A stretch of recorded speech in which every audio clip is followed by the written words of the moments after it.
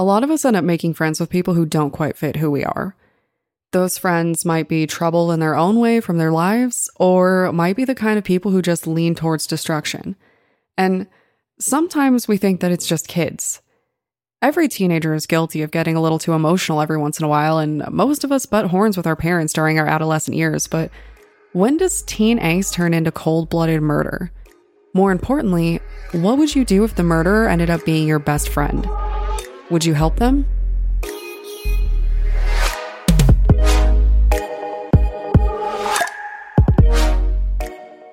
My name is Brienne, and I'm the host and creator of Among the Dirt and Trees, a show where we explore true crime cases that occur out in nature. For episode 10, I'm going to take you guys back into a story from my childhood. We are going to discuss the case of Nathan Yabanez, a high school student who killed his mother, Julie, and then dragged his friends along for the ride. I think that it is fairly safe to assume that all of us have those stories that we hear about growing up. You know, the ones where someone committed a wild crime and everyone still gossips about it years later. Well, this case is one of those crimes, and I've decided to cover it because it took place in my hometown and was without a doubt a startling story that I remember following at only 6 years old. I will be upfront and state the obvious. Colorado has had a higher than average number of violent youths committing some pretty terrible acts. In 1999, Columbine High School was violently attacked by 2 students with guns, but before that happened, something else did. In 1998, Nate Yabanez decided to kill his mother, pulling 2 of his friends into the crime that would change the suburban town forever. When this case first broke, I remember the raw horror experienced by the adults around me. I remember it being all over the news and people just being, for lack of a better word, shook. For a portion of my life, I grew up in the suburbs that movies make fun of. We called it the bubble because it was all just sheltered and completely cut off from reality. At least the local neighborhood groups and PTA tried to make it that way. So when a 16-year-old boy and his friends murdered his mother, it was a pretty big deal. You know the place where they say, "Oh, things like that don't happen here." This is that kind of town, but this did happen. Whether or not the local PTA could bear that such a crime occurred, it did. Now, since I grew up with this case and with the stories swirling around it, I thought it might be interesting to start with what I remember about the case. Aside from the general parental shock at the horror of a young man killing his own mother, there was also the schoolyard version of the story. That story went as follows. One day, a troubled young man was having a pretty bad day. This kid always had problems with his parents. He struggled in school, he had issues with authority, and one day he just snapped. This high school kid lost it, and he decided that his mother was to blame for everything wrong in his life. Then word on the playground was that he grabbed an old Xbox controller and strangled her with it. As a kid, this was the first huge part of the story. It was, and bear with me because I know that this is awful, but it was a twisted kind of joke when I was growing up. A lot of kids just kind of defaulted to this "I'll strangle you with a controller" joke. Completely morbid, but also what you get when a bunch of kids don't know the difference between a real crime and a bit of local lore. Like I said, this place is really sheltered. I'm pretty sure half the kids who were making the jokes didn't even know what they were talking about, or just assumed that it was a local made-up legend. In Colorado, you get kind of used to weird legends taking on their own life. Every single year I was in school, we had some kind of trouble on 420. For some, it was the let's smoke a bowl day, but for a lot of us, it was the anniversary of Columbine and Hitler's birthday. Every year, our schools face death threats, bomb threats, and more. In a completely disenchanted way, we all just kind of got used to it. People would brace for it and be curious about what was going to happen or what new threat was going to be made. At the time, It felt really singular. It was a Colorado thing. And now, school shootings and horrific crimes like this are happening all around the country, and I worry about what kids might normalize without realizing the reality of those situations. But anyway, the word was that was how he killed his mom. And then he called his friends. The friends conspired to make the mom disappear. Despite a presumably brutal murder, his friends rallied. They all decided that they just needed to dump the body, and that's what they did.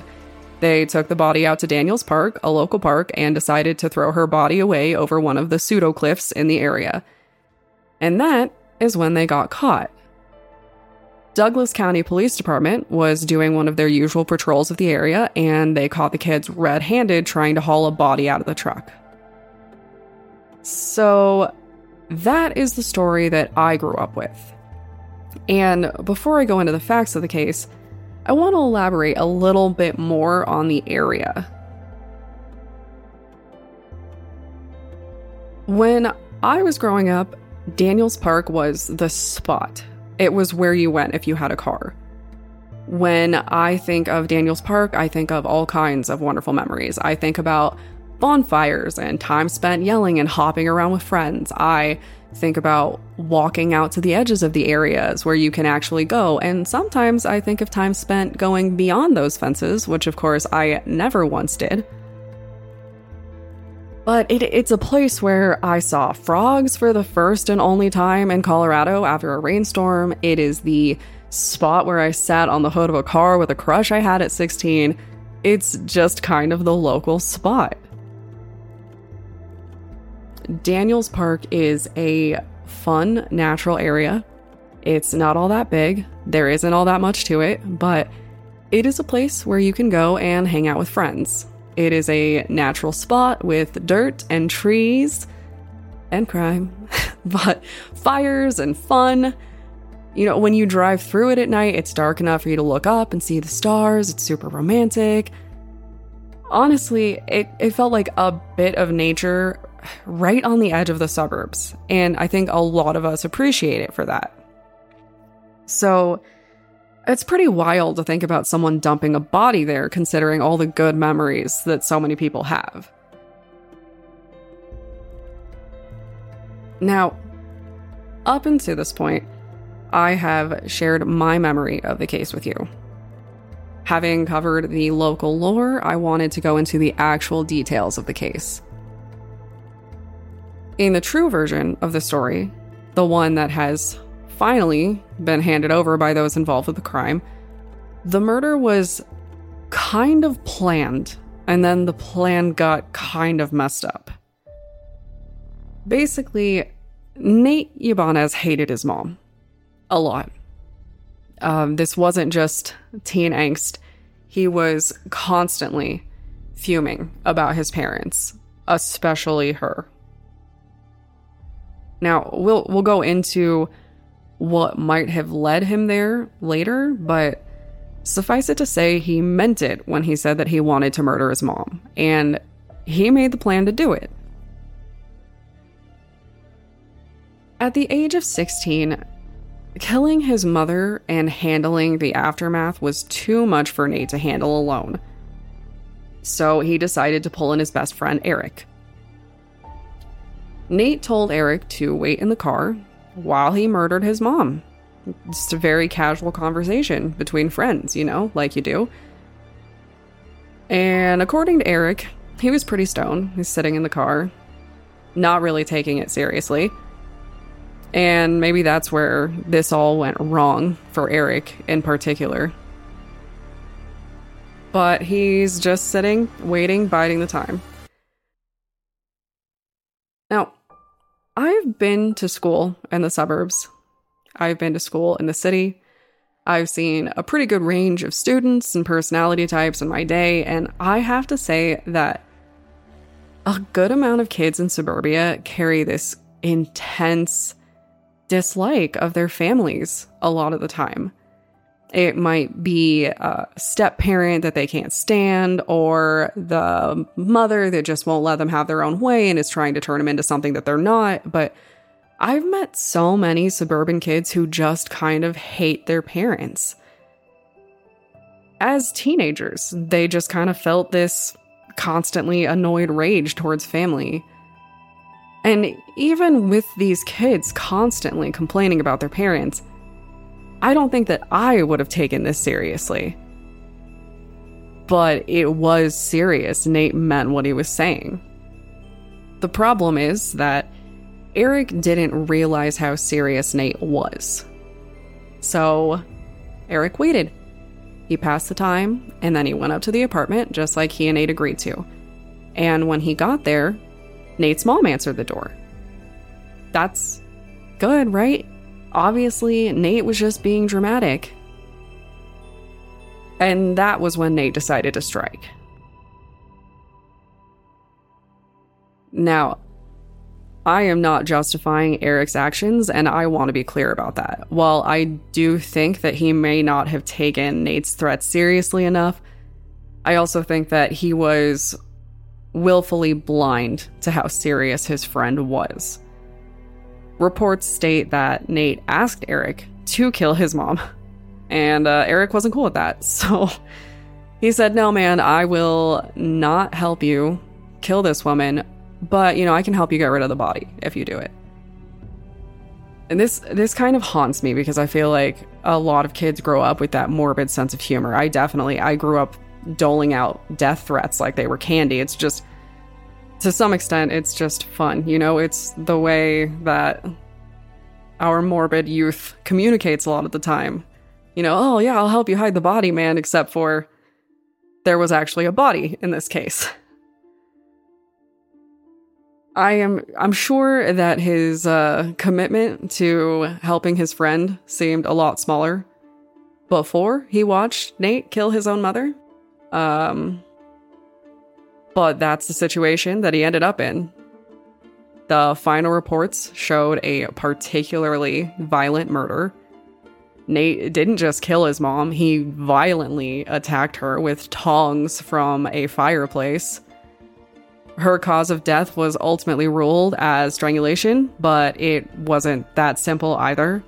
Nate jumped on her, he was hitting her and strangling her, he repeatedly struck her in the head, but she refused to die, just fighting him every step of the way while Eric watched on in horror. Now this is where lore and facts come together. So remember how I told you that the story I was told was that he strangled her with an Xbox controller? Well, apparently I received the modern version. In truth, Nate wrapped a Sega Genesis controller around his mom's neck. But he did that after she was already dead. Don't ask me to explain that one because I can't. Based off what I read, I have to assume that Nate was just straight up terrified that his mom wasn't actually dead. Because after he murdered her, he wrapped the controller around her neck, then he wrapped her head in saran wrap and taped it around her neck.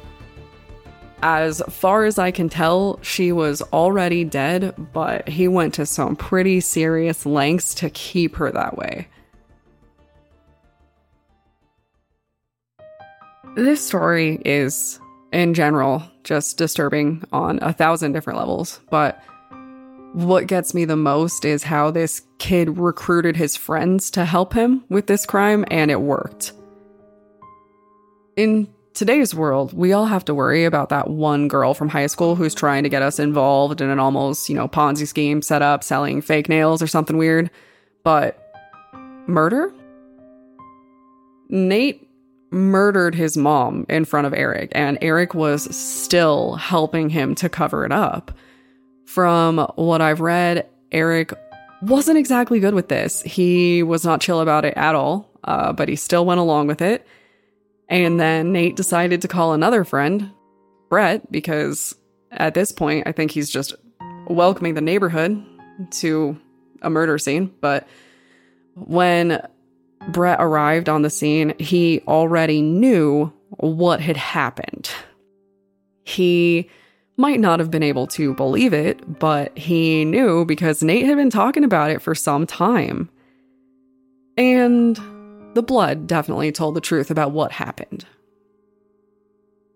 So Brett arrived and was taking the scene. He wanted nothing to do with it, so naturally he started helping them to clean up the murder. Nate killed his mom and had fully pulled his two closest friends into a murder, and they just went along with it. It's just wild. You hear these stories about people getting pulled into things and you say, how does that happen? But here, I think it's very confusing.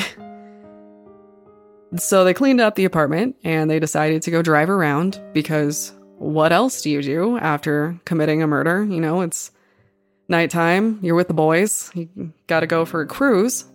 After a scenic drive, they rolled up Nate's mom in a sleeping bag, and then they wrapped that sleeping bag in a rug. The boys put her in the car, and then Eric and Brett, having had enough murder for the day, left. Nate drove her out to Daniels Park and was attempting to unload her. It was then that a Douglas County Police Department sheriff stumbled across the scene. And this is where the story gets even more wild.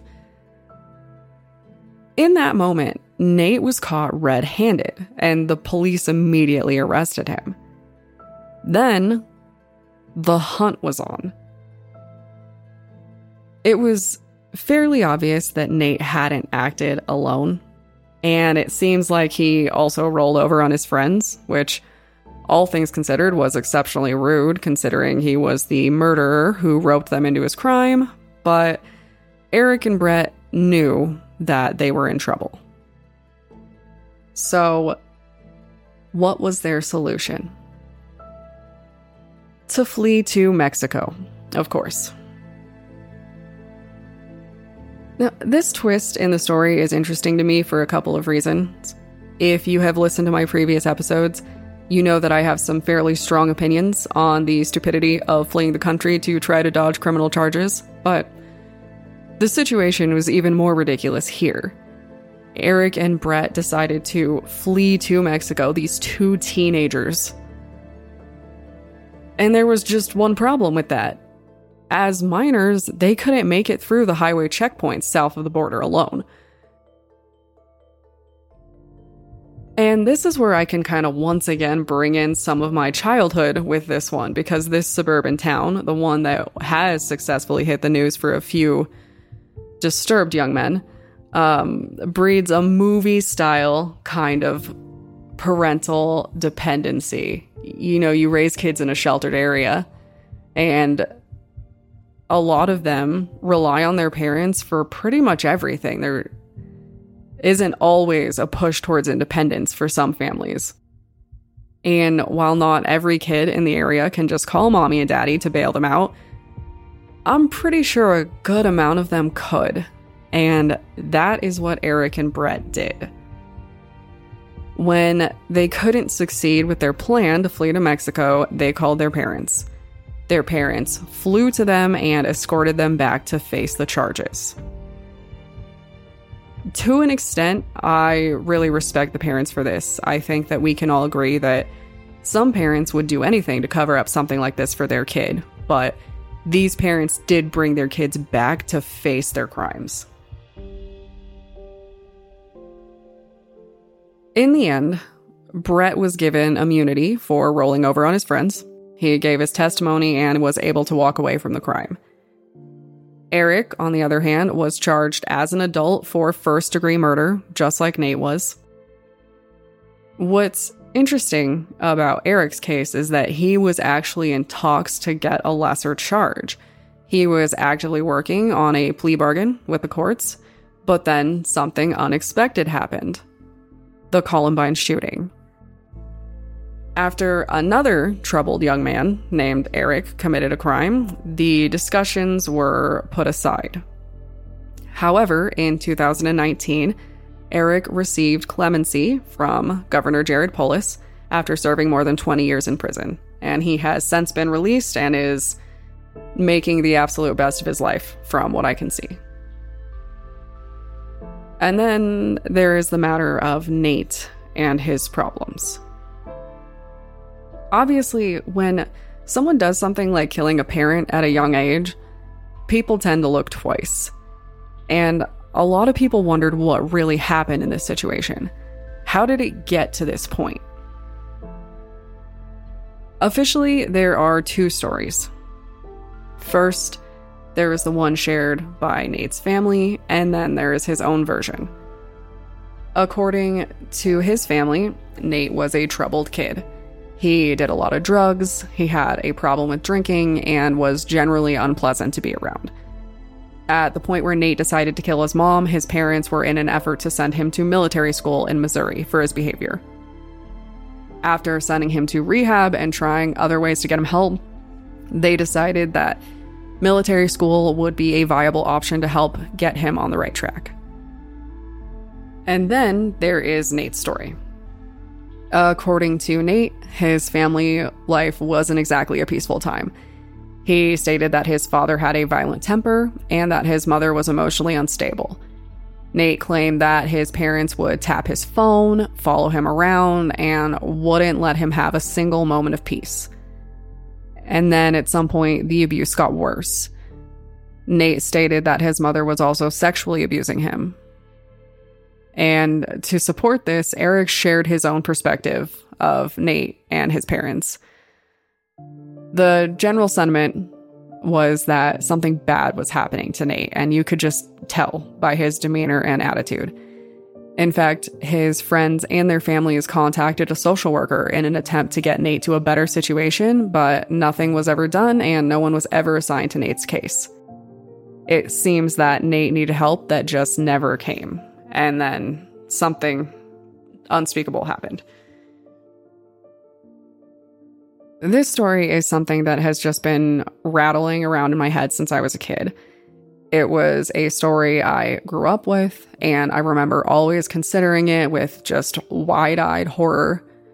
It was the origin of a ghost story for me as a kid, the reason why you shouldn't be alone in Daniels Park at night. But now it seems like a truly tragic story from start to finish. You know, it's not local lore, it is real. And while I can't speak to the truth behind what Nate experienced, I can certainly say that this story is just awful, no matter how you look at it. Either a young man who was being hurt finally made the choice to defend himself, or a troubled young man killed the woman who brought him into this world for no reason. It's sad, and it got me thinking. What stories does your hometown have that might have some truly twisted origins? What secrets are hiding in your neighborhood's whispered history? As of now, Eric has been released from prison and is starting a new life.